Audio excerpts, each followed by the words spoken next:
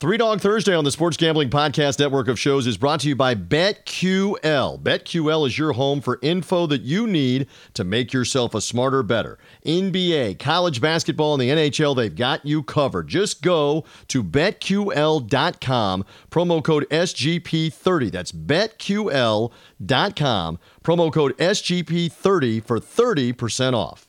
We're also brought to you by Better Than Vegas. Better Than Vegas is the home for the avid sports bettor, providing insights, analysis, and free betting picks from cappers and bettors, including the crew from the SGPN. Better Than Vegas, it's like YouTube for sports betting. Check out all their free videos at betterthan.vegas. That's betterthan.vegas. We're also brought to you in part by Better Edge. Better Edge is a stock exchange for sports bets, allowing you to buy and sell betting positions like the stock market. The best part is it allows you to bet with no VIG. That's right, no VIG, and it's legal in 40 states. Sign up at betteredge.com, promo code SGP for a free $10 bet. That's BETTOR edge.com, promo code SGP.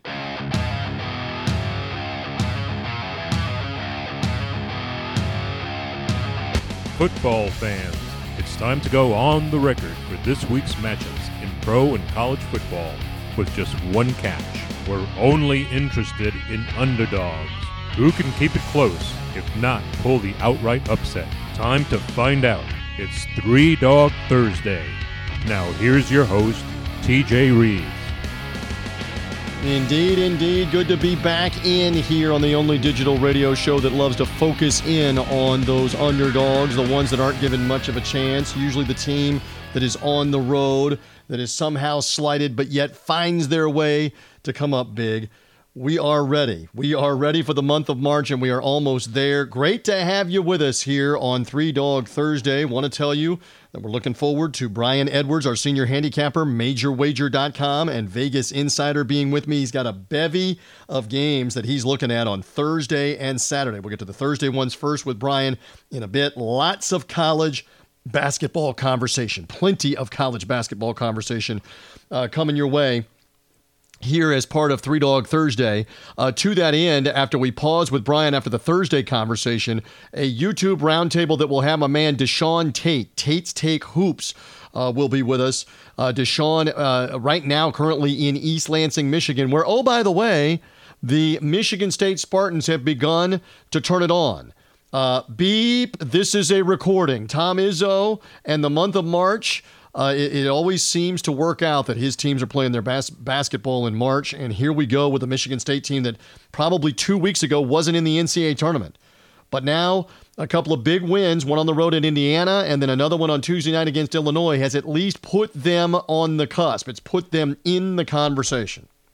So Deshaun is in East Lansing. He'll have thoughts on Michigan State, Ohio State coming up on Three Dog Thursday. The Spartans beat Indiana on Saturday, beat Illinois Tuesday. Your reward, you got to beat Ohio State in East Lansing coming on Thursday night. So Deshaun's got thoughts on that in the college hoop landscape. My buddy Steve Carney, who's up and running in the Tampa Bay area with a new Tampa Bay Rays website and podcast. And why do we talk Rays? Because it's Champa Bay, baby.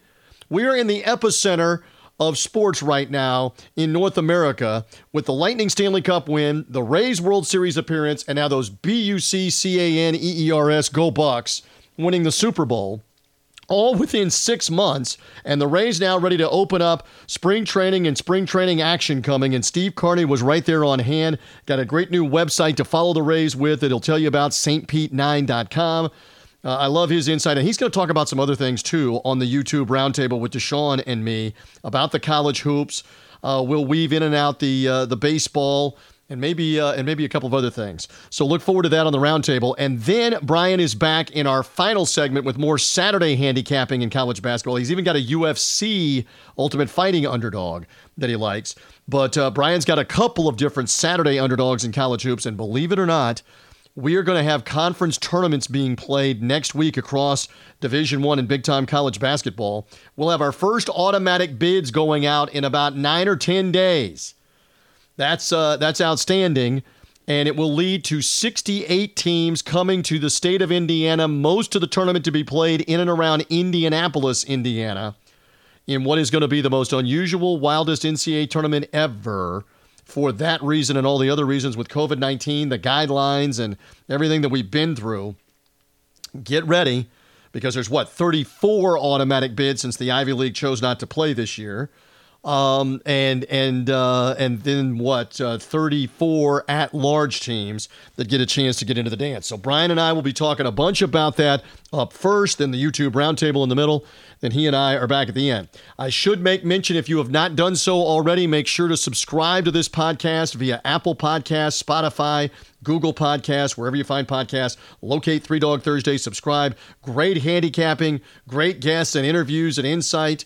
Love it here as part of Three Dog Thursday. Or if you found us through Sports Gambling Podcast and their network of shows and sportsgamblingpodcast.com, thank you to Sean Green, Ryan Kramer. You'll catch me talking to those guys periodically. Colby Dant will be back on this podcast soon. He's with the College Experience on the Sports Gambling Podcast network of shows. Colby and Patty the C and all the guys on the College Experience break down college hoops big time.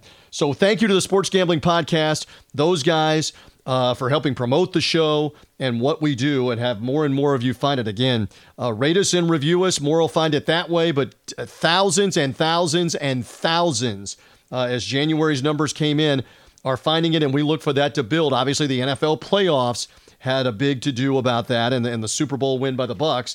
But now we hone in on the college basketball. Tell your friends, tell your enemies, tell your relatives, bring them in here, because we're going to be picking underdogs and teams left and right. You'll hear me compliment Brian Edwards here in just a minute about how many underdogs he came up with. So that's what we do here as part of Three Dog Thursday. All right, so we set the table that we've got some college hoops. We've got the baseball starting up. We've put the NFL to bed. I'm such a sentimental guy right now. For a lot of different reasons. One of those, the 1980 U.S. Olympic hockey team anniversary was earlier this week, as we come to you on Three Dog Thursday. So I've spent a lot of time going back and watching the incredible run they were on, the incredible win over the Russians in the medal round, and then eventually beating Finland, what turned out for the gold medal 2 days later. Love reminiscing and hearing Al Michaels, and Al Michaels interviewed since then. Al Michaels on the call with Ken Dryden on ABC. Again, the two biggest misconceptions. I put this on social media, on Twitter and on Facebook. Follow me on Twitter at Buck Sideline Guy, B-U-C, for the Tampa Bay Buccaneers, at Buck Sideline Guy. You can find me on Facebook as well, under my name, TJRIVES. You can find me there. I put this out on social media because they're the two biggest misconceptions about what the USA hockey team did in 1980, the Miracle on Ice team. Number one, the game with the Russians wasn't shown live on ABC. It was shown tape delay, and the result had gotten out on the radio and through the wire services that the U.S. team had won, as much as people were trying to hide from it. But it made it all the sweeter to watch that whole thing unfold. It's just a different time. I mean, we can't fathom now that an event like that would not have been live somewhere on ESPN, on Fox, NBC, and their networks. How would that game not have been on live? Remember now, no internet, no cell phones, primitive TVs that had the knob on them and only 4 channels, right? ABC, NBC, CBS, and PBS, it seemed like, were the only ones on the TV. So that's misconception number one. The game was on tape delay. The second misconception that almost everybody makes is the win over the Russians was not for the gold medal. They still had to come back and win the Sunday game. And by the way, in the truest sense of what they were doing in that hockey format from the International Hockey Federation and the Olympics, it wasn't a true semifinal either on the Friday night where the U.S. played Russia and Finland played Sweden. It just turned out that in the round robin that the winners were going to play, and then in the other matchup, they were also going to play. And then they were going to go by how they had performed earlier in the tournament against the 4 medal round teams. And the U.S. had tied Sweden, and the Russians had beaten the Finns earlier in the pool play. And so what it actually means is if the U.S. had lost to Finland by the Russians clobbering the Swedes on that Sunday, the goal differential would have come into play, and the Russians won like 9-2 over Sweden. The Russians would have been the gold medalists despite losing to the United States. That's why the legendary story of the late Herb Brooks looking at the U.S. players, the college-age students, with Mike Eruzione, the captain, Jim Craig in goal, and all their stars that were all 20, 21, 22 years old. He told them when they were losing to Finland and getting ready to play the third period, this was it, that if you don't win this game, you will take this to your bleeping grave. And he turned around, he walked a couple of steps, turned around and said it again, to your bleeping grave. You will have beaten the Russians, but don't beat Finland. And the U.S. came from behind, scoring 3 times in the final period in a game on Sunday morning that was televised by ABC all over the country after the Friday night win. 11 a.m. Eastern Time start, Central Time 10 a.m. And the U.S. won the game with Finland. The Russians won after that, but the U.S. locked up the gold medal by beating the Finns in that 1980 Olympics. And again, it's been 41 years, but it's still chilling to hear Al Michaels calling those games. The famous "Do you believe in miracles?" after the U.S. upset the Russians, having lost 13 days earlier to the Russians at Madison Square Garden 10-3. They outplayed them. They out-hustled them. They outscored them. Jim Craig made one fantastic save after another to keep a 2-1, 3-2 game from being 7-1, 8-2, 9-2, making huge saves. And Mike Eruzione got the clinching goal. But Michaels had the "Do you believe in miracles?" call on that. And then at the end of the Finland game, I still love that call too, which I'm sure he had time to work on it and practice what he was going to say if they could win the game. And in that case, the impossible dream has come true. The U.S. wins the Olympic gold, and it still registers as the all-time sports upset, even bigger than Buster Douglas over Mike Tyson, even though that's an individual thing in boxing in 1990 in Tokyo, Japan. It's bigger than Villanova's upset in college basketball of Georgetown in the national championship game as they slayed Patrick Ewing and the mighty Georgetown Hoyas, playing a virtually perfect college basketball game in April of 1985, 5 years after the Miracle on Ice. Yes, there have been stunning upsets to try to comprehend on the biggest scale, but nothing like what the U.S. hockey team did to the Russians and then beat the Finns to win the gold. So anyway, I've been reminiscing about that.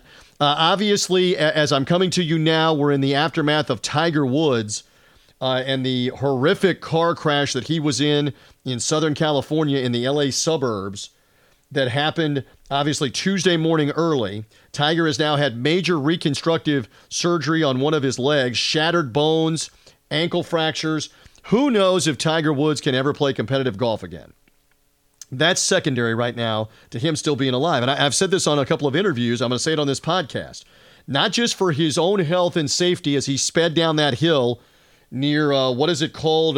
Ranchos Palos Verdes, I think is how you say it.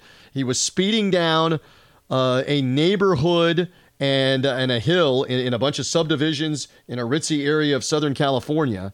Lost control somehow, some way, never hit the brakes is what the authorities, the LA County sheriffs are saying. He never hit the brakes, went right over the median, went right over 2 lanes of traffic and down an embankment, rolling the vehicle multiple times. Lucky he wasn't killed. Lucky he didn't run into a tree, run into a telephone pole that he zipped right by.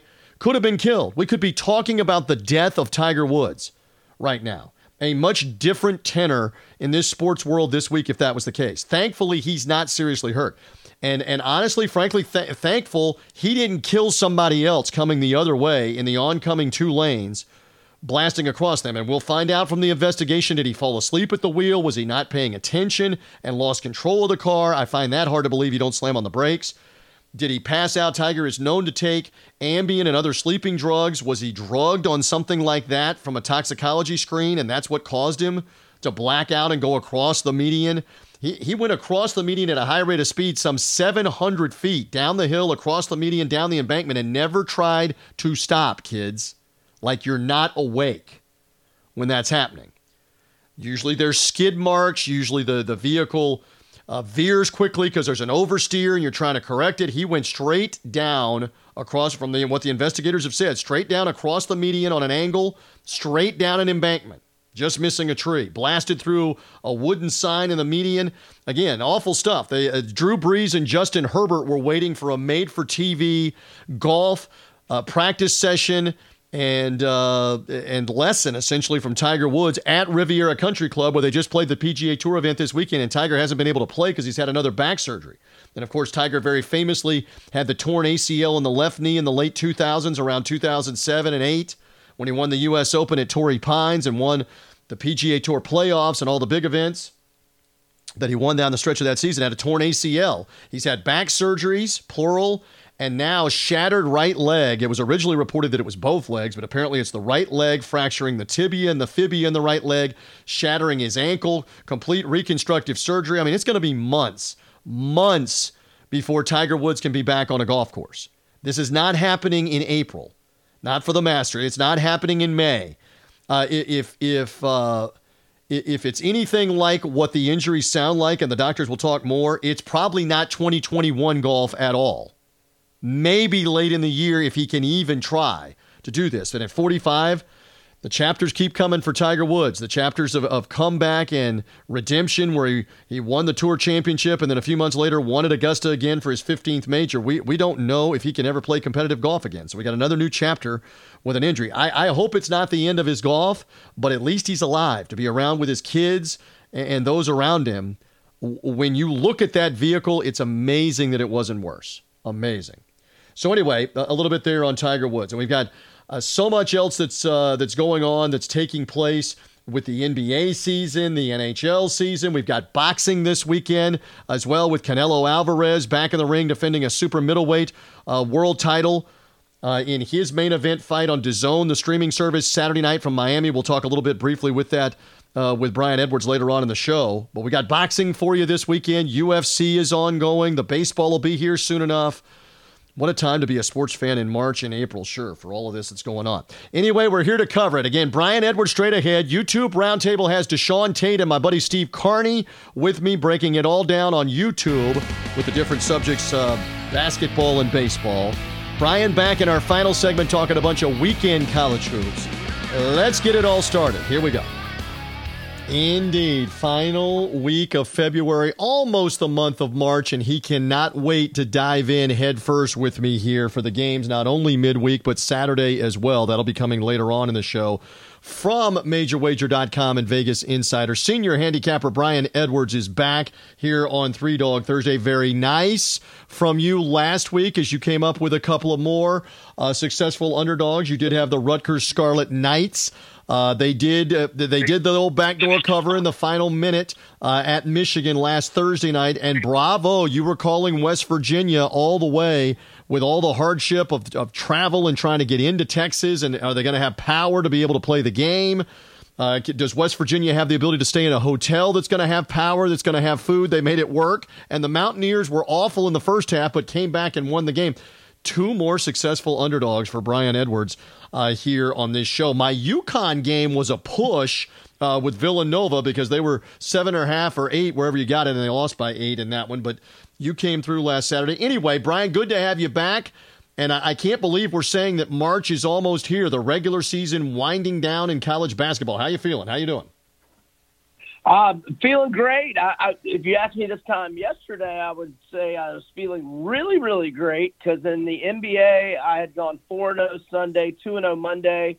That 6-0 run had extended my run to 26-7 since February 9th, which was a 78.8% clip. But then I promptly went 1-4 in the NBA last night and 0-2 in college. So, but I had a great week in college so far. It was just a really bad Tuesday. Yeah, well, so we just dust ourselves off and we move on. And again, we'll talk some about the Tuesday night games. Again, Brian and I are taping prior to Three Dog Thursday, so we don't know the Wednesday night results, although there's a couple of interesting games that we're going to talk about of pop-up variety, where North Carolina, by the way, Wednesday night playing Marquette at home out of the Big East, and Houston on Thursday night playing the top team in Conference USA, Western Kentucky. Both of those games have been made in the last few days of, hey, let's just play a game this week. So we like that. So we'll get into all of that. All right, so we're going to talk more on the YouTube Roundtable here coming up in the middle segment with Deshaun Tate. As I've been mentioning, Deshaun of Tate's Take, the Hoops podcast and video show. He's in East Lansing But I'll go ahead and get your thought on what the Spartans have done with the win at Indiana Saturday, the impressive home win over top 5 Illinois Tuesday night. To you, they look to be coming alive. What did you see out of them as they took it to Illinois and are now trying to make a case for an at-large bid in the NCAA tournament, Michigan State? Well, I'll just say that all the Blue Bloods that I've been kind of mocking for months and enjoying their I don't have it. I love it, though. But, the Dukes and Kentuckys of the world, all of them seem to be coming on at the right time. Was Michigan State, back-to-back wins as 7-point dogs. Dukes ripped off 4 in a row. Kentucky blowing out Tennessee. I believe they're I think they're 3 in a row. These Blue Bloods are starting to come alive, but now this is going to be a very quick turnaround for Sparty as they are a 4-point home underdog to Ohio State, but no travel. And although Ohio State's had several days of rest, they're obviously off their heartbreaker to Michigan on Sunday, which I think was the best college basketball game I've watched all year. But Michigan State, they're 64 in KenPom. If they get a win over Ohio State here, they are all of a sudden right back in the convo with a game at Maryland and a game I think they'll be favored at home against Indiana, and then 2 against Michigan if they could get a split there. So maybe all these Blue Bloods are going to end up making – Kansas had won 5 in a row, and they lose a heartbreaker in OT to Texas. So all the Blue Bloods are starting to come on after just a nightmare campaign for the most part. Well, and we talked about Duke last week, 7 days ago on this very podcast on Three Dog Thursday, and maybe it is addition by subtraction that Jalen Johnson is gone, because they certainly took it to Syracuse on Monday night, and the Blue Devils having already beaten Virginia as well on Saturday night in a great win for them at home. They're now making a case. And you mentioned Kentucky, who still at the moment is 5 games below 500, and they've only got a couple of regular season games left.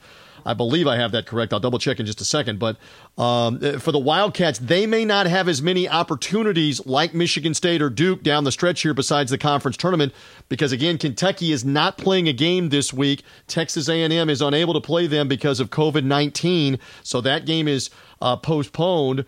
And so my point is John Calipari's team may not get many chances. Then again, the Kentucky wins at the end here may say something to the committee, which has already said, Brian, we're going to keep repeating this, we will consider teams with a losing record in this crazy COVID-19 2021 season, because everybody's had games go away, games go on pause, not being able to play as many games. They will consider teams with a losing record. Now, they've left that open-ended. Will you consider teams that are 3 games below or 4 games below to put them in at large? Kentucky may test that, Brian. We'll see.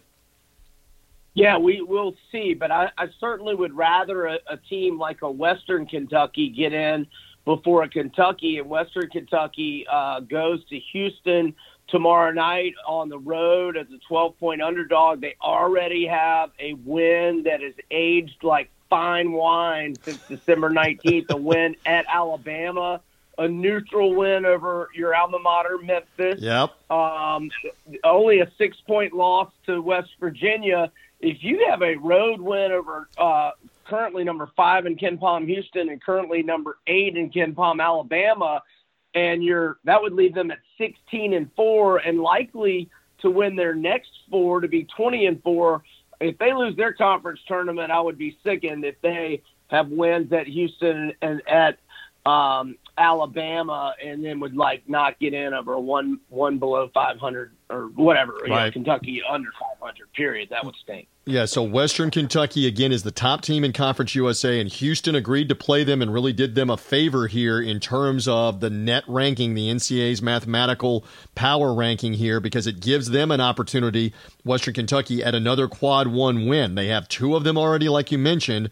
If they can get this one on the road, enormous for their resume, even if they don't win their tournament. Back to Kentucky, they are at the moment 8-13. Brian Edwards, MajorWager.com. Does it surprise you that John Calipari didn't try to scare up a game the same way that Houston did, the same way that North Carolina is doing on Wednesday night at the time that we're taping? We don't know the result of North Carolina and Marquette, but they put that game together on about 3 or 4 days' notice for Marquette out of the Big East to come to Chapel Hill. Does it surprise you that Kentucky didn't try to find somebody on the high-ranking mid-major level that was available somewhere to come play them at Rupp Arena midweek this week before they play Florida on the weekend? Yes, and well, I just, without having a list of the teams, knowing who might be available, I don't want to dog out for Calipari. But if there was somebody available, like you said, like on the high end of the mid majors, yeah, I would think that would be very strange for them not to do that, especially considering they've won 3 in a row. They could potentially win these next 2. You add another game, hopefully against the Ken Pom top 100 type of team. And, that adds another win. Yeah, that would be terrible if they weren't doing it. But I don't have the list of teams that are available, so I can't really, Well, right. And again, it's kind of hit and miss because in the case of Western Kentucky, they have a game that they're not able to play this week because of COVID-19. That's what made them available to be able to play Houston, right, who's in the same boat out of the American Conference. So it has been a bit of a hodgepodge. I mean, the good news, I've seen several people pointing this out, and we need to repeat it here on the Three Dog Thursday podcast, is that most of the games have been played. By and large, it's like over 85% going into this week. 85% of the games at the Division I level have been played, and a bunch of them are being scrambled and made up here in the last couple of weeks of the season, the last 2-3 weeks of the season. You mentioned Michigan and Michigan State are going to play each other twice as part of the makeup, with Michigan having missed one of those matchups earlier because of COVID-19. We will miss out on a Michigan-Illinois game. We're also missing out on West Virginia-Baylor. Now, this one was rescheduled because of Baylor being on COVID pause, but the Big 12 basically decided they're not going to have that game here on Thursday, and Baylor came off the COVID pause after 3 weeks and looked rusty and was losing a lot of that game at home in Waco to Iowa State, a winless Big 12 team. But I mean, I know that part of the motivation is they're trying to protect Baylor for the stretch run, and Baylor already has to play Kansas at Kansas on Saturday in an early game. Did it surprise you, Brian Edwards, that they put that on the board, West Virginia-Baylor, for Thursday night the 25th, and now the Big 12 elected to take that game off the board and say, no, we're not going to make Baylor in particular play this one?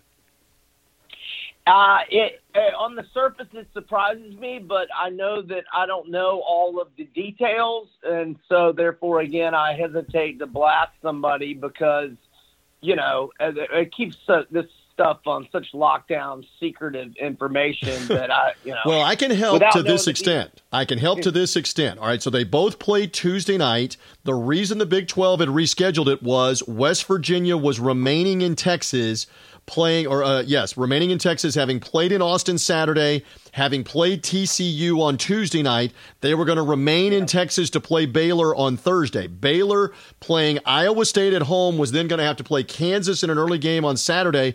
And the Big 12 obviously decided that the risk of Baylor, who's undefeated and has a chance to be a number 1 seed, for them losing this game and maybe it affecting them for the Kansas game, they wanted to give them some extra time, I guess, to get ready for Kansas because they wiped it right back off the board.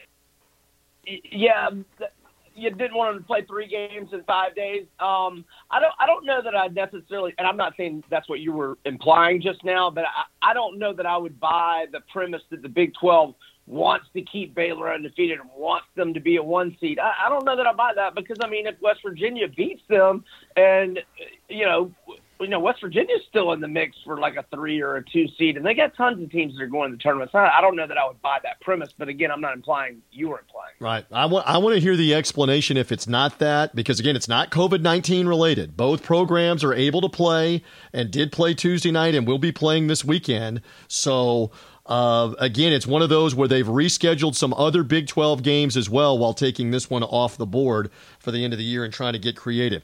All right, few more moments here with Brian. He will be back talking Saturday underdog possibilities. And again, we don't have the lines for Saturday, but we have pretty good ideas of who's going to be underdogs, and there's a bevy of important games for Saturday. Let's get back into Thursday night. How attractive are the Western Kentucky Hilltoppers in that matchup in H-Town, in Houston, with the top team in the American, the Houston Cougars, who've already shown some vulnerability because Wichita State beat them last week in Wichita. This is a home game situation. How attractive is Western Kentucky getting 12 points Thursday night, Brian? I'm not going to say it's like going to be a huge play for me, but Charles Bassey, he was he a 5-star? He was a very high 4-star. Like when Stansbury got him, everybody's like, "Oh, old Rich Stansbury, he's back." You remember, yeah, like the Monte Ellises of the world, like all those Mississippi kids that before one and done, they never made it to Mississippi State. They all signed with Stansbury, but then there were lottery fakes in the NBA and never made it to college. Stansbury, he knows how to get some high-profile guys. But then Bassey he came back after his freshman year, and then he had a season-ending injury early last year, so he comes back again. But, this guy's an all-American level player and a big space eater in the paint. They've won 6 in a row.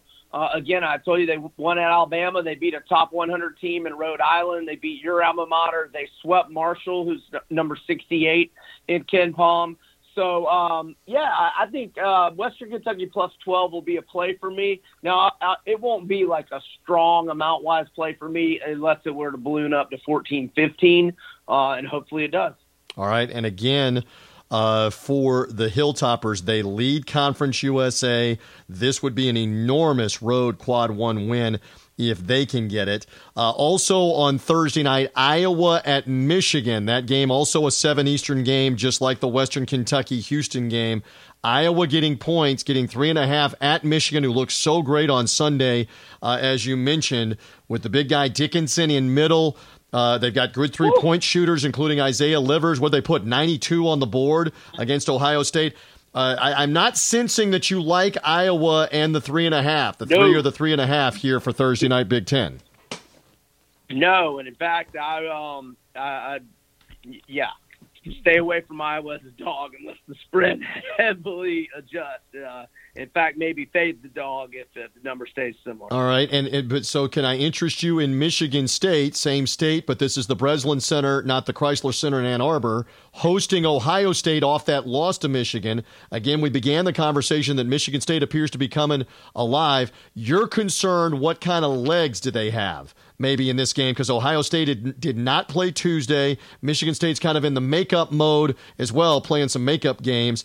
This is a third Michigan State game in 5 days, as you pointed out, at playing Ohio State. And Ohio State favored by 4.5 on the road against Sparty. Does that interest you for Three Dog Thursday purposes for the Spartans on Thursday night?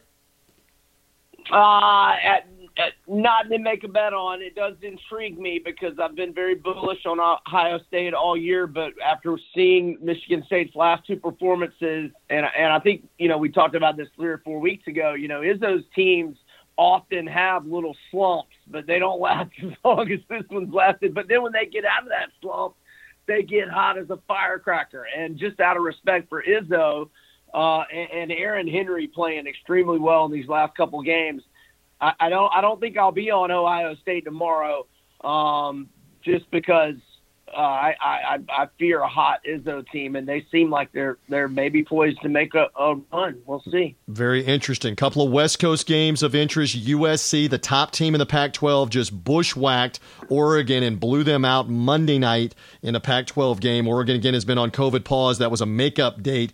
Now USC at Colorado Thursday night. Again, I backed the Buffs, and they lost to Oregon in a close game. I didn't get the cover at Eugene. Colorado, the home favorite.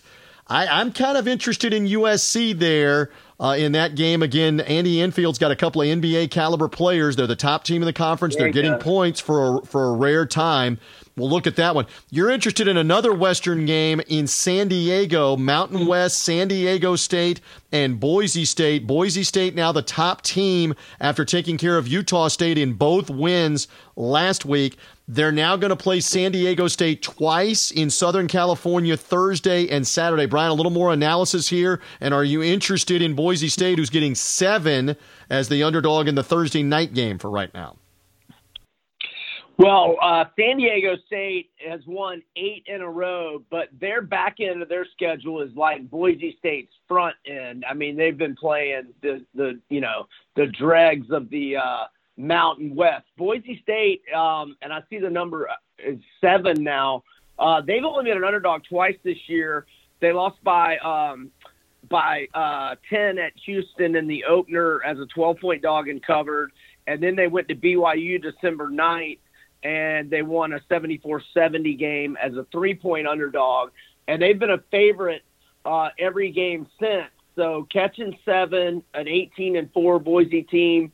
I'll take Leon Rice's squad.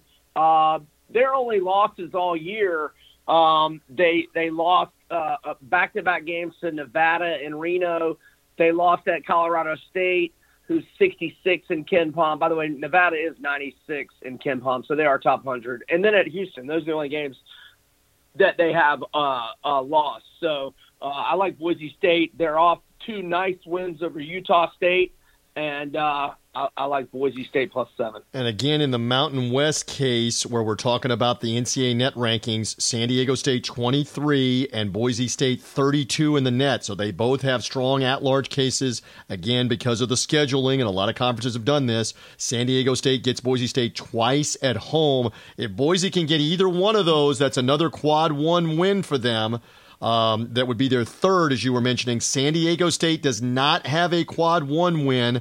This would be a quad 1 win, or maybe 2 of them if the Aztecs win both of the games. And again, Utah State now 56 in the net off the 2 Boise losses. Colorado State, who you mentioned last week, 45 in the net. Could the Mountain West get 3 teams? We'll see, depending on the automatic bid and who gets it.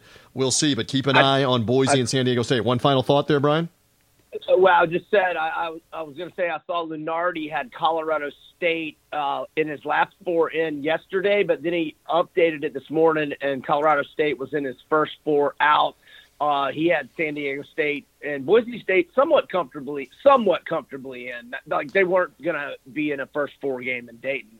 But if either of them were to get swept by each other this weekend, the team getting swept would be very bubbly. And we're going to say this so many times this week, next week, etc. Who do you beat in the conference tournament on the neutral floor, even if you don't win the tournament? Because there's some teams that will help their resume in a matter of like 30 hours or 28 hours because they get 2 wins on a neutral floor against 2 really good teams, depending on who it is. I mean, a Colorado State, for example, could maybe beat a Boise State and maybe a Utah State without winning the automatic bid, but that might be enough to help them at large as a neutral floor win, just as an example. We'll see if that's the case. Brian, stand by. Much more with you later on the Saturday games and more underdogs. YouTube roundtable coming up with my man Deshaun Tate talking more college hoops, Steve Carney here talking Major League Baseball, and my American League champion Tampa Bay Rays beginning spring training this week. They're on the roundtable coming up as we roll on.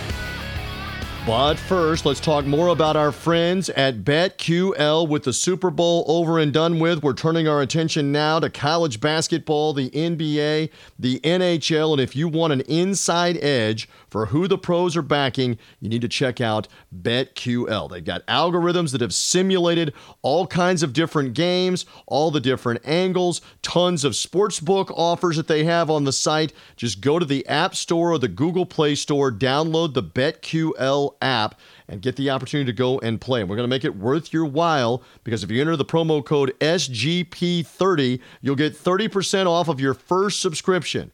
That promo code again is SGP30 at BetQL.com. Get the edge. They've got you covered. They've got all the great info over at BetQL. It's BetQL.com, promo code SGP30.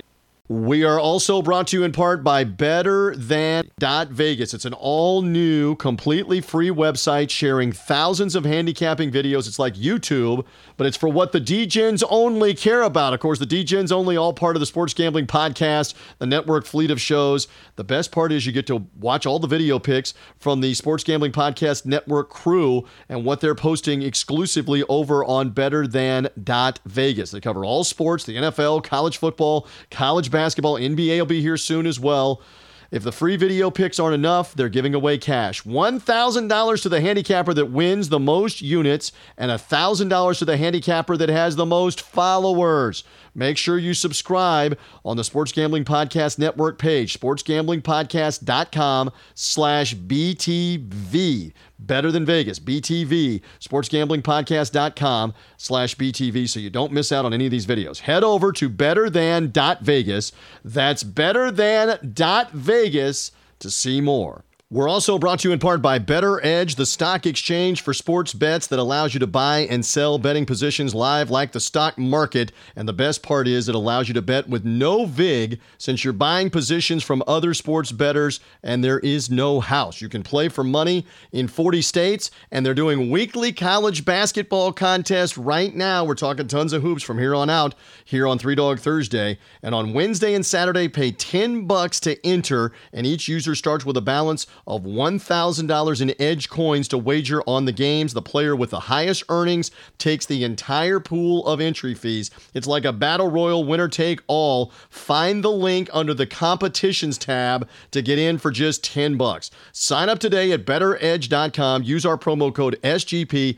Get that free $10 bet as well. That's BETTOR edge.com. Promo code SGP.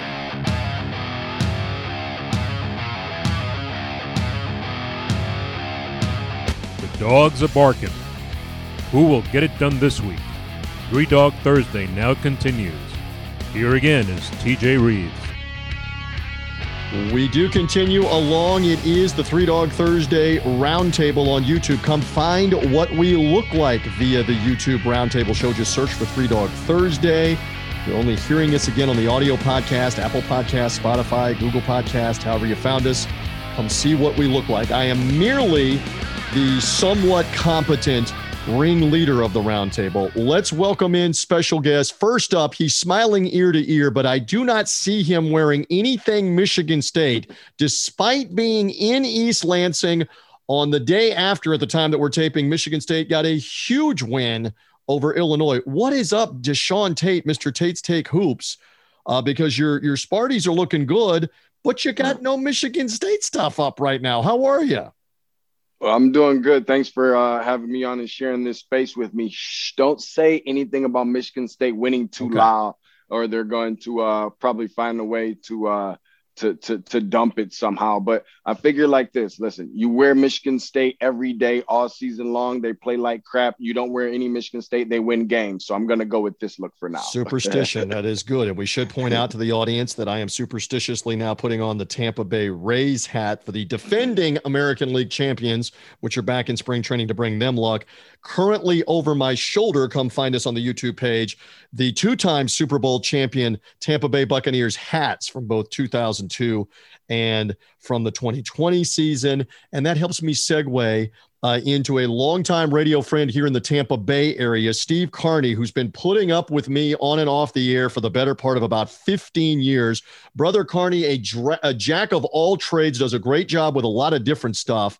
Including, we're going to talk some Tampa Bay Rays with him, but you were part of our Tampa Bay radio broadcast for the Tampa Bay Buccaneers radio network all the way through a lot of losing and a lot of losing years, and now to a Super Bowl, Steve Carney. So I know we've got you here to talk a lot of baseball, but we got to be loving that the Bucs are the champs as well. Welcome, my friend. Well, thanks for having me. Yeah, it's been a long time. I mean, you think about it, I did 9 or 10 seasons of Buccaneers football with you. We had one winning season prior to this year and 0 playoff appearances. And to go all the way through Super Bowl 55 in our home stadium and to destroy the Kansas City Chiefs as profoundly as what happened with that 31-9 victory and Tom Brady getting another Super Bowl title. And then all the celebration that went on afterwards, it was all worth it. Yeah, it's crazy. I mean, again, Deshaun, sorry, we have to keep poking our chest out. We're the epicenter of pro sports right now. Forget about Los Angeles with the Lakers and the Dodgers. We got a Stanley Cup, babe, and for the audience, we got a Rays World Series appearance, and now we got a Bucs Super Bowl win. It is Champa Bay, Champa Bay right now in and around where we are. All right, so speaking of championships, they will head to March, and the greatest event, I believe, Deshaun agrees. Steve might slightly disagree because he's a baseball guy, spring training, etc. The NCAA tournament is looming. It will be as unusual and wild as any tournament we've had. that's upcoming. We had been debating whether the tournament might not have a Duke, might not have a Kentucky, and it still might not have a Kentucky, and it might not have a Michigan State. But right now, the Blue Bloods are coming alive, including, as I share the screen right here, someone's Michigan State Spartans on Tuesday night. We're showing this to the YouTube audience. Looked fantastic against fifth-ranked Illinois. Look at Tom Izzo with the mask off, wanting his guys to play better defense as we look at this on the YouTube roundtable. The Spartans came to life, Deshaun. You are there in East Lansing, seeing it firsthand as we speak. Why are they playing better, and what kind of hope are you giving them to make a run here to get into the NCAA tournament?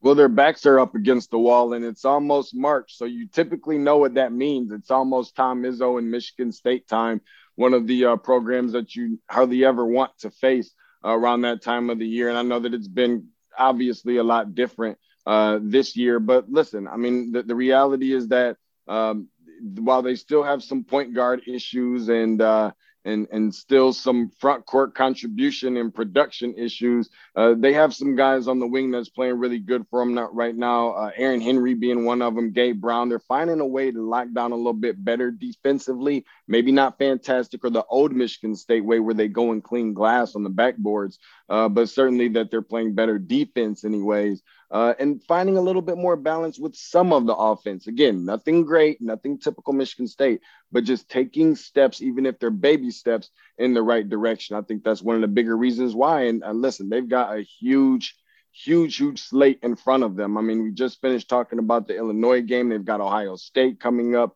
on tomorrow in the next 24 hours. They're double dipping with Michigan in there somewhere. They've got 2 games on that schedule as well. So it's going to be interesting. I'll tell you what, if Michigan State does not get into the NCAA tournament, much unlike other teams, it's not going to be because they didn't have their opportunities and chances. Well, yeah, there's no doubt down the stretch of the season. And Duke is a team taking advantage of those opportunities because I believe they've won 4 games in a row since Jalen Johnson, arguably their best player, departed. Kentucky has come around. In fact, Steve Carney loves this. He's a pro wrestling brother from another mother like I am. Deshaun dips into this every once in a while. We'll show this on the screen. I saw this from someone else, so I had to share the screen. There it is, just like The Undertaker. The Blue Bloods, Duke, Kentucky, and Michigan State, right about time for March. That we're all about this, Steve Carney, right now. We got to have the better teams in the tournament, and even though all of them have been questionable, and Kentucky is still 4 games below 500 right now. Although the NCAA selection committee says they will still consider teams with a losing record, it will be like The Undertaker maybe for Duke, Kentucky, and Michigan State, Stephen. That's not a bad thing. No, it's not a bad thing at all. And, I think that the tournament, it's going to benefit the more recognizable names are involved in it. I mean, as much as, we all love Gonzaga and Baylor and Florida State and even Virginia, the defending national champions. And we have to say that even though it was 2 years ago, because there was no tournament last year, having Mike Krzyzewski, having John Calipari, and having Tom Izzo in the tournament is going to be tremendous. Deshaun, I've got a question for you when it comes to the tournament, though.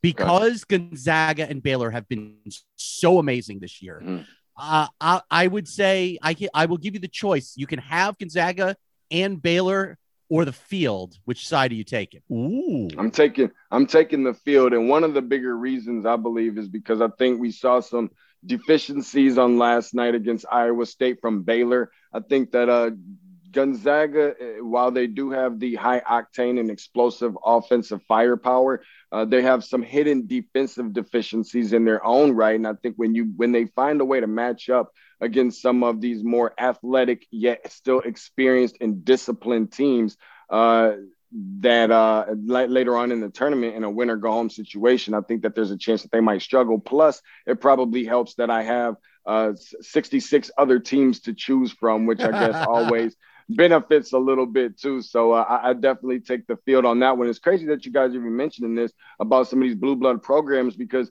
I don't even want to know what it would even look like if we're talking about maybe potentially having a college football playoff without Alabama and Clemson, Ohio State and Oklahoma and Notre Dame and all these teams. It would look crazy, but we all know what runs this thing. I'm channeling my inner Johnny Manziel right now. It's all about the almighty dollar. And I will say this, TJ. I want to make sure I say this right here on your platform. I wouldn't be surprised if we saw either Michigan State and or Duke. Maybe the NCAA may be trying to drive some of that revenue and have one of those teams, if not both of them, play in the first four somehow. That has been kicked around, and Kentucky might be a candidate for that too, especially if they're 2 or 3 games below 500, depending on what happens. And so again, in the chronology of this, they are now going to play the first 4 games in Indianapolis, what's known as the first 4, all on one night, not 2 separate nights in Dayton, Ohio. They're going to play them in Indianapolis on Thursday night, and then they're going to start the tournament on Friday the next day and play 5 days in a row. So they're going to put the winners on Thursday night into the tournament on Saturday, right into it. And you're right. They may drum up interest, and there might be 2 of that group. I don't think all 3 of that group, but Duke maybe stands to be in better shape than Michigan State or Kentucky to not be in the first 4, but they very well might have Kentucky, Michigan State on the first night, on the Thursday night, first 4 night before they play 5 straight days of the tournament, and we can't wait for all of that to unfold. All right, so you're hearing from Deshaun Tate, Mr. Tate's Take Hoops. Steve Carney, who's at Steve Carney, Carney, on Twitter, also does a fantastic job covering baseball. And lo and behold, as I wear the Tampa Bay Rays hat, my man Steve Carney, as we share the screen, was out at Rays spring training, I should say south of where we are, about 2 hours. We're showing it to the YouTube audience. You were channeling your Jim Nantz while we're channeling things. Hello, friends. Hello, old friends. Spring training and you just go together. This is what, your 11th, your 13th, your 27th year covering spring training. I can't keep track, but you were down there with the Rays in Port Charlotte, Florida, about 2 hours south of Tampa Bay, and there they are. Brett Phillips and Randy Arozarena from the Rays playoff run last year. Brandon Lau. There's the guys taking batting practice. Steve, what was this like to be in and around the Rays in spring training on Tuesday of this week as everything started to crank up with players reporting in the Grapefruit League in Florida? It's been very different, TJ, because in years past, and even in 2020, when practices were going on, this was pre-pandemic, and we were allowed to stand on the fields with the players. We would, go back and forth. There's some good-natured ribbing between the guys that we knew and meeting some of the guys that we didn't know and getting to make those relationships. We don't have that this year. They've had us cordoned off. There's been a minimum of 12 feet of social distancing between us and the players. They've got these ropes out. We had people talking about, it kind of reminded them of Busch Gardens or Disney World or Disneyland, where you're inside the ropes waiting to get on the ride. And unfortunately, there's no ride at the end. It's just us standing there and watching these guys at a distance trying to take pictures. You saw some of the pictures that I was able to take there. Those are shots from 45, 50, 90, 150 feet away, trying to get shots of some of these guys as they're walking in. But it was nice to be out there. It was nice to be around these guys for the first time, because everything's been over Zoom for the better part of the last year, almost a full calendar year now that we've been doing nothing but Zoom. So to see these guys. And let me interject. So like a year ago, when the baseball season played, you weren't allowed even around them down on the field for batting practice, none of that. But at least here in spring training, socially distanced, it's a little different. You were allowed to be in the vicinity of them, just in a special section, not anywhere close to coming in contact because of the COVID-19 protocols and guidelines that baseball has. Is that accurate? Yeah, last year we were cordoned off in the press box high above the field. We weren't allowed anywhere near the field. We weren't even allowed in the seating bowl. Never mind on the field with these guys. But to be at the same level as a lot of these guys and having them come over and saying hi to us was something that it's like you realize how much you take it for granted working in this business. Yeah, it just to that point, Deshaun, and just indulging us here, the Three Dog Thursday audience as well.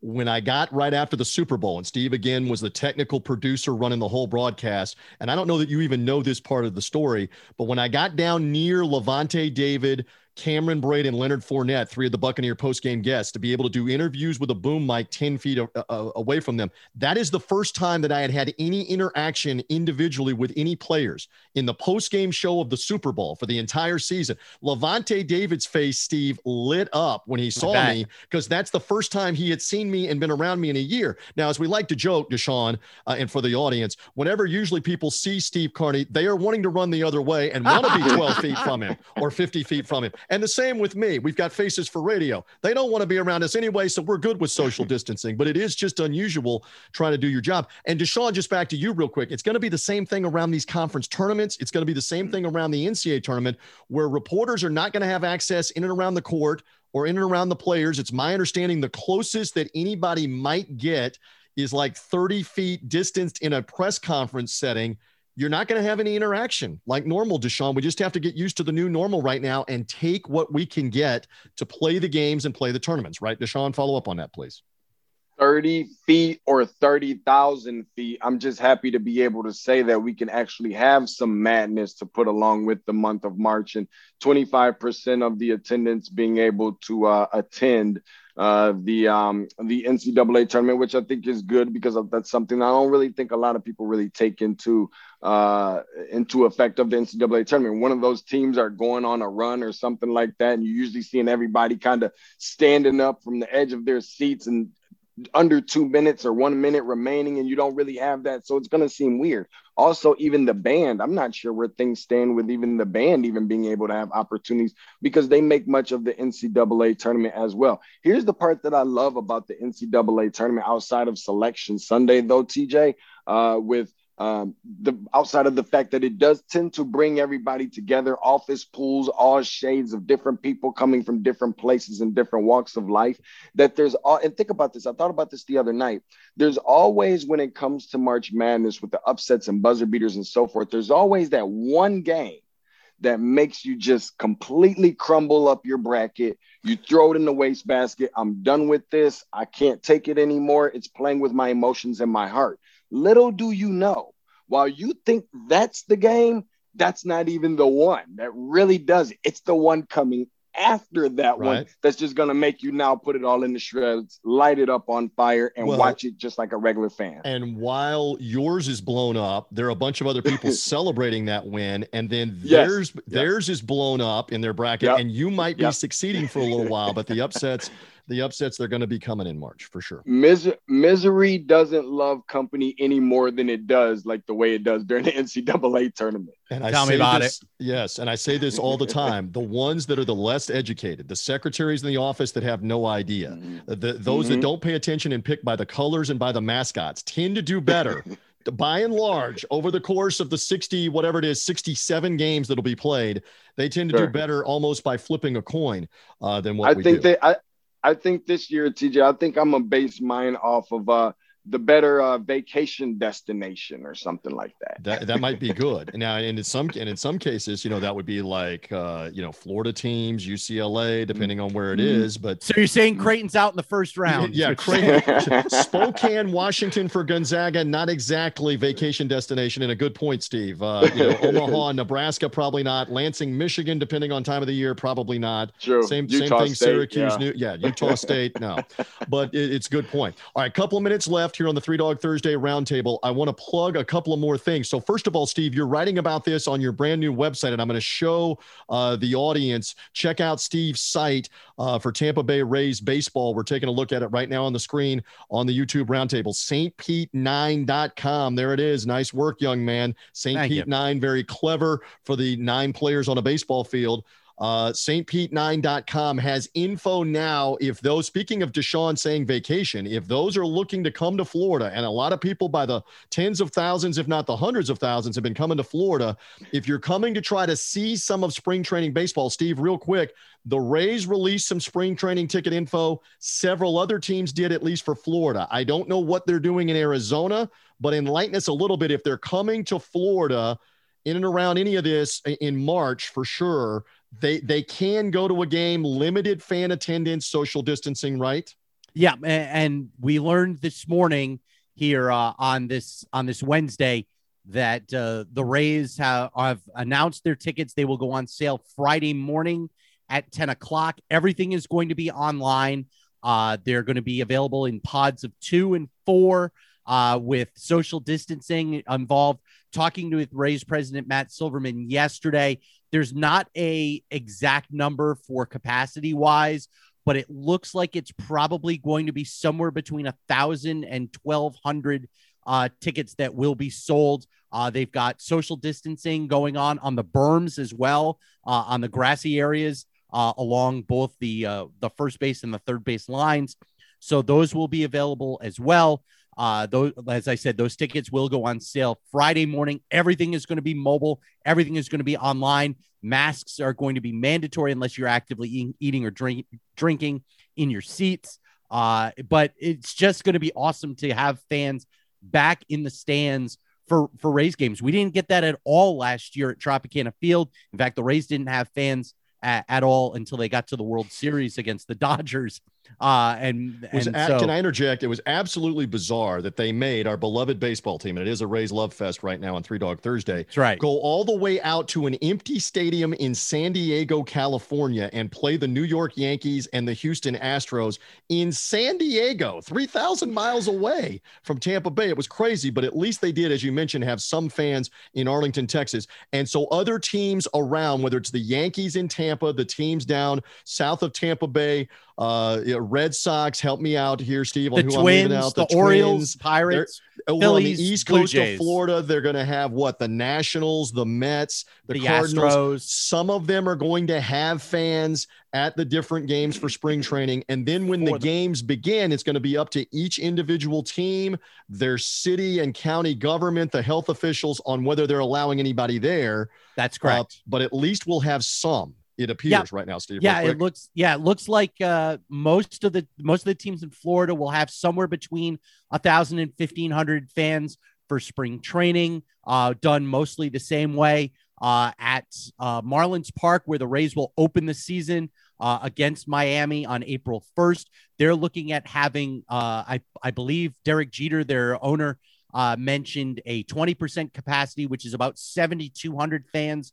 The Rays have said at Tropicana Field they'll have about 7,000 fans tickets available for the season, at least to start. And then as the vaccine rolls out and the numbers go down for COVID-19, they can look at revisiting, expanding capacity as long as the state and county governments deem it feasible for the fans to be in the ballparks, which will interesting be awesome. Too, that we're showing the YouTube audience at the Toronto Blue Jays, who have trained in Dunedin, Florida. That is a St. Petersburg, Clearwater kind of nebulous area of Pinellas County.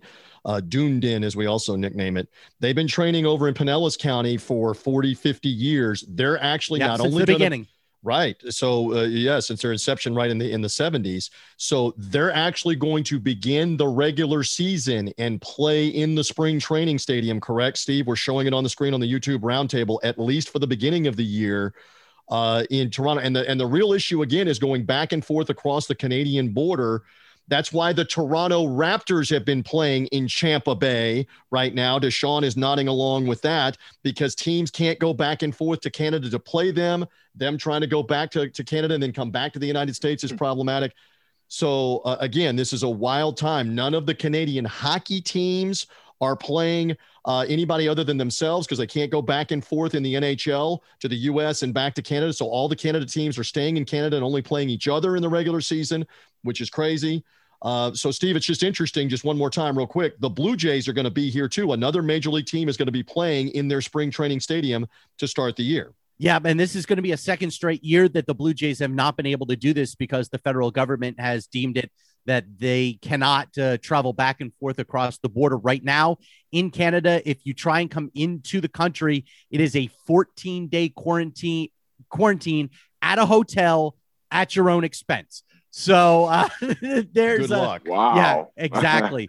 So they're not allowing this to go back and forth. Last year, the Blue Jays played in Buffalo, which is their AAA affiliate, but there is going to be a AAA season this year, so they're not able to use their AAA stadium. So now they're coming to Dunedin, which is where their low A team will be playing this year. That team will play on one of their backfields, and the major league team will get an opportunity to play at TD Stadium in Dunedin. There will be limited fans available. That's going to be probably 1,500 fans all the way through until they decide to leave, because that stadium's capacity is only about 7,000. So they're looking at having about 1,500. Good to know on all of that. And again, the Raptors, all I'm saying to the public, and Deshaun's going to nod along here, is if the Lightning and the Rays and the Buccaneers have won the title, watch out for the Raptors. I don't even know what's going to happen, but just watch out for the Raptors. It's Tampa Bay, baby. And it may rub off on the Blue Jays too, Deshaun. I watched them beat the 76ers the other day at Amalie Arena, because I do some work with the Raptors as well. And then last night, watched them get throttled at the beginning, but then come back. That was only a 6-point game at the end. And, for a team that's supposed to be the cream of the crop in the Eastern Division, that Philadelphia team, they can go ice cold at times. And there are times when it's like, oh my God, why are you not just feeding the ball to Joel Embiid all the time? And then all of a sudden it's like, where did these guys go? They're letting the Raptors back into this game. I'm very curious to see what the Raptors can do in an Eastern Conference playoffs that they're going to get into, even though they're probably going to end up finishing the year right around 500. Deshaun Tate, the Tampa Bay could rub off on the Raptors. Give me a quick comment real quick before we get out of here. Yeah, not only the Raptors, but hey, who knows? In a year like this, as much craziness as we've seen getting ready to approach all the madness that is the month of March, maybe Brian Gregory can get the Bulls in some kind of NCAA tournament consideration. USF. Don't hold your breath. Don't hold your breath. But it's Tampa Bay. He's right. It may be. All right, let me plug for my guys here again as I share the screen one more time on the YouTube roundtable. We take a look at Deshaun Tate. Here's where you find him, Tate's Take Hoops, as we take a look there on the screen. TATESTAKEHOOPS, Tate's Take Hoops for everything. Tate's Take Hoops is a podcast wherever podcasts are found, also on Facebook and YouTube. And by the way, we plug away. Deshaun, you've got Clark Kellogg, there he is, of CBS, that you're going to be taping with and broadcasting that show and podcast on Wednesday. So as the audience is hearing us on Thursday, they can find, all things being equal, and you're able to get Clark on, they can find you and Clark Kellogg breaking down the month of March in the NCAA tournament on Tate's Take, the podcast and the show, right? Absolutely. Yep. They can do that. And like you said, anywhere you find your favorite podcast, and make sure that you go and subscribe. You can even leave us up to a 5-star rating. Drop us a comment on how much you enjoyed the podcast and the show, the episode in general. And we're going to pick his brain a little bit. Everybody's talking about Gonzaga and Baylor and how great they look, but I haven't really heard very many people say anything negative about the concerns that they have about either one of those teams. I'm going to pick Clark's brain on that one as well. So it should be fun to look forward to. All right. And Steve Carney as well with me again. Follow him at Steve Carney. We're showing that up on the screen, CARNEY on social media. I plug again for Steve's website, which is the stpete9.com, stpete9.com website for the Tampa Bay Rays.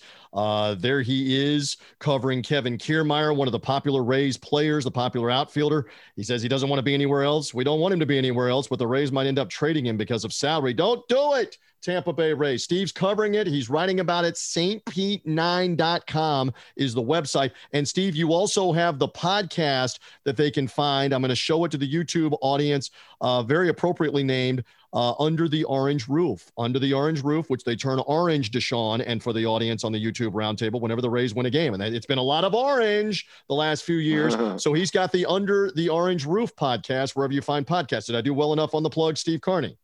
You certainly did. Under the Orange Roof, available wherever you get your favorite podcasts, Apple Podcasts, Spotify, Google Play, iHeartRadio. You can follow the show on Twitter at UTOR Podcast, and of course, get it on stpete9.com. This week, we go deep into analytics with Jason Collette of Fangraphs.com.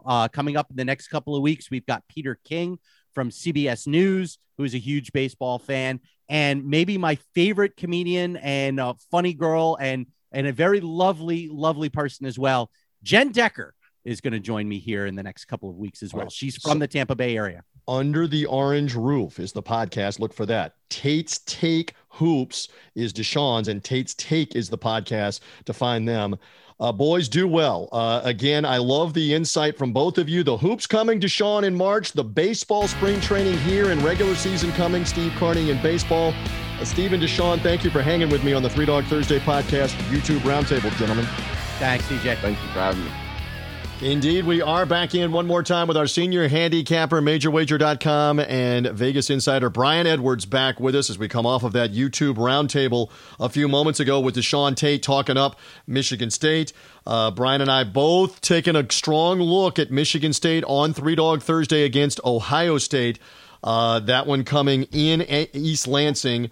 What kind of legs do the Spartans still have here to play 3 and 5 days after the wins over Indiana and Illinois? That's going to kind of lead us into the Saturday games that include the Big Ten, includes Michigan and Indiana, includes Illinois and Wisconsin. Some very interesting regular seasons in the Power Six. That includes the Big East. I include them in there down the stretch of the season here. We're looking over Texas Tech. That'll be taking place early on Saturday. What else? Oklahoma State at Oklahoma. Oklahoma took the bad loss to Kansas State midweek. Florida State, North Carolina also on Saturday. We don't know the result of North Carolina and Marquette Wednesday night, but we speculate that North Carolina should be able to win that game, trying to make a stretch run here to solidify themselves at large, North Carolina, and hosting Florida State. Bevy of Saturday games again of a lot of interest, and we'll get to a couple of other ones that are interesting too. But Brian, just give me a thought here. This is really one of the last weekends where we've got the big time slate of games on a Saturday because we're almost to conference tournament play. Yeah, I would love for my Gators to be an underdog to Kentucky at Rupp on Saturday. And Kentucky, outside of Saturday's win at Tennessee, had one of its better performances at Florida. They took it to the Gators in the second half and won that game handily. So Florida will be in revenge mode. Lunardi had Florida as the 7th seed going into the Auburn game last night, but I don't know that winning at Auburn with Sharif Cooper having been out, it does a whole lot for Florida. Florida doesn't want to lose to Kentucky. They don't want to get swept by Kentucky, and it would be still a pretty good win on the road. Any SEC road win is pretty decent. So Florida needs that one. I would love for them to be getting a few points because Scotty Lewis, who had missed a bunch of games, I don't know if he had COVID or his contact tracing, has kind of been slow to get going. He erupted for 16 first-half points. He had 5 steals last night. And so that just adds another, former 5-star weapon to Florida's arsenal.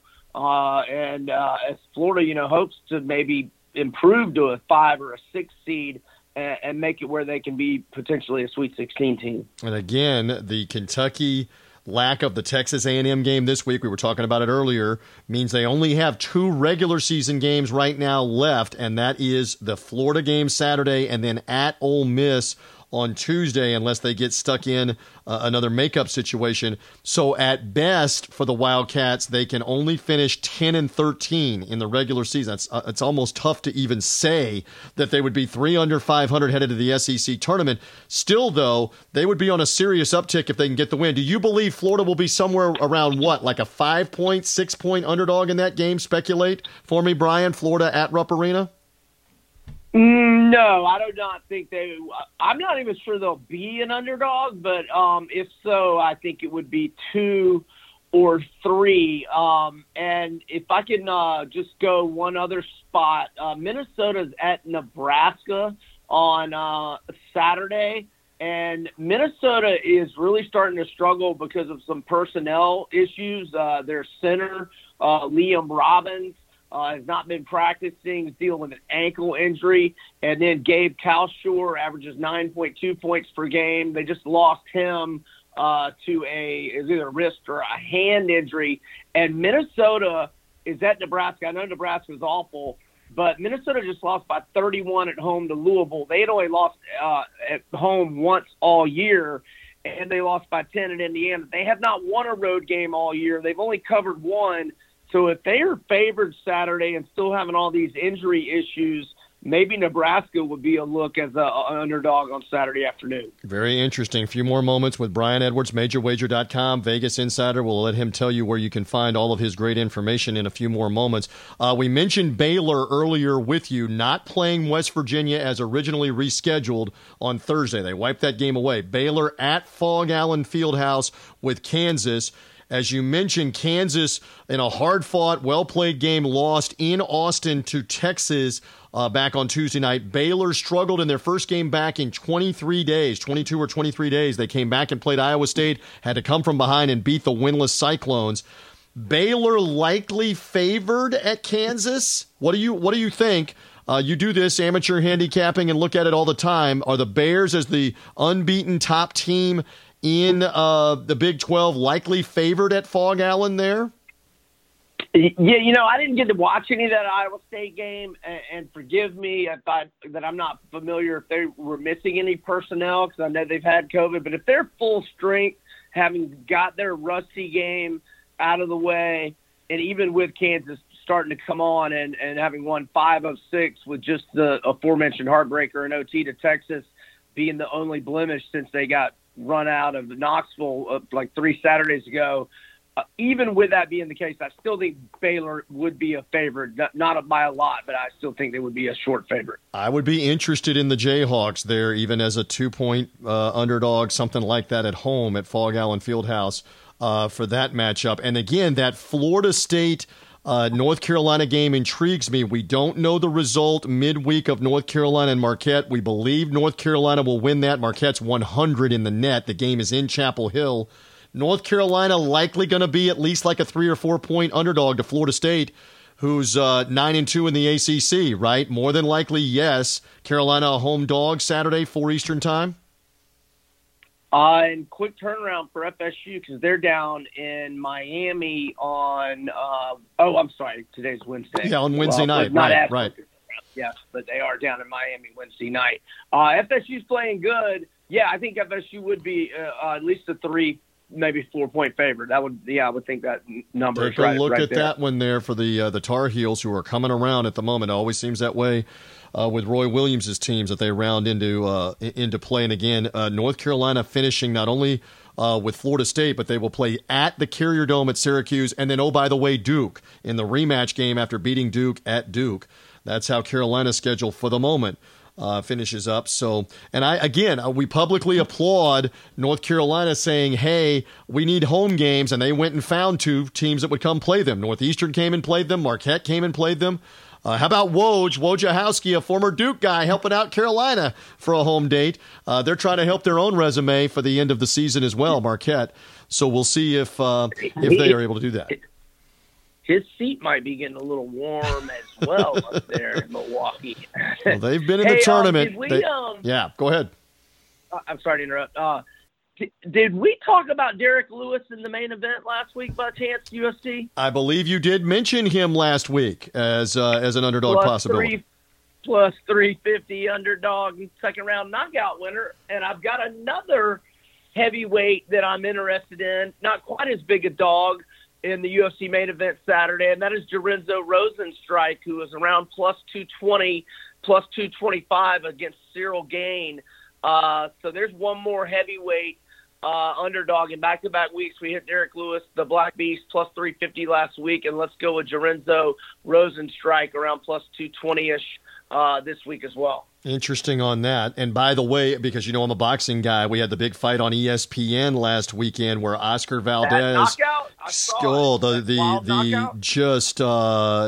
internet immortalized one-punch 10th round KO. He had been battering the champ, Miguel Burchelt, and Valdez was the underdog, plus 220 as the underdog, and got the win.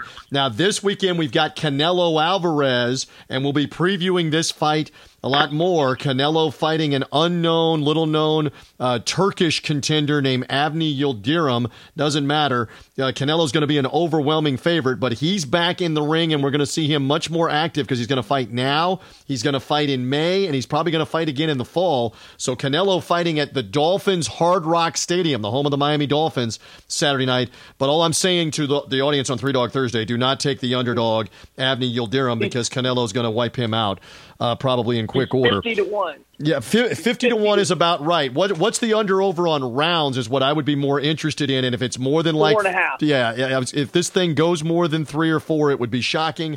Let's see. Let's see if Canelo finishes him quickly. So you got UFC, we got boxing. We'll be talking more on the Big Fight Weekend podcast about the Canelo fight, and tons of college basketball. You're sifting through all of it. Promote away, my friend, on how we read you and find out more about all this great information, including injury updates, spread changes, etc. Where they find all your information, Brian? On Twitter at Vegas B Edwards, and there are a lot of hot and cold NBA trends that have been working well, and I cover all those on Twitter, and if not on my Twitter, at MajorWager.com, and obviously you can find all my picks that have been selling like hotcakes on VegasInsider.com. All right. Love it from this man. Good luck with your underdogs this weekend. I appreciate the insight and the analysis, Brian. Good luck with all of those. Thank you, my friend.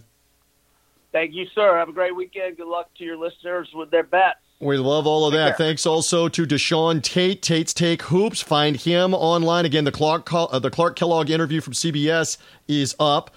From him, so check that out. And also Steve Carney with me from stpete9.com, the Tampa Bay Rays insider website that's there, and his podcast as the Rays defend the American League Championship coming up with spring training starting and the Major League Baseball season starting. Those guys were on the YouTube Roundtable, so find us on the YouTube Roundtable there. Also, subscribe to this show, Apple Podcast, Spotify, Google Podcast to find Three Dog Thursday. And thanks to my guys at the Sports Gambling Podcast as well for helping promote us, sportsgamblingpodcast.com. For now, we are done. Enjoy all the college hoops.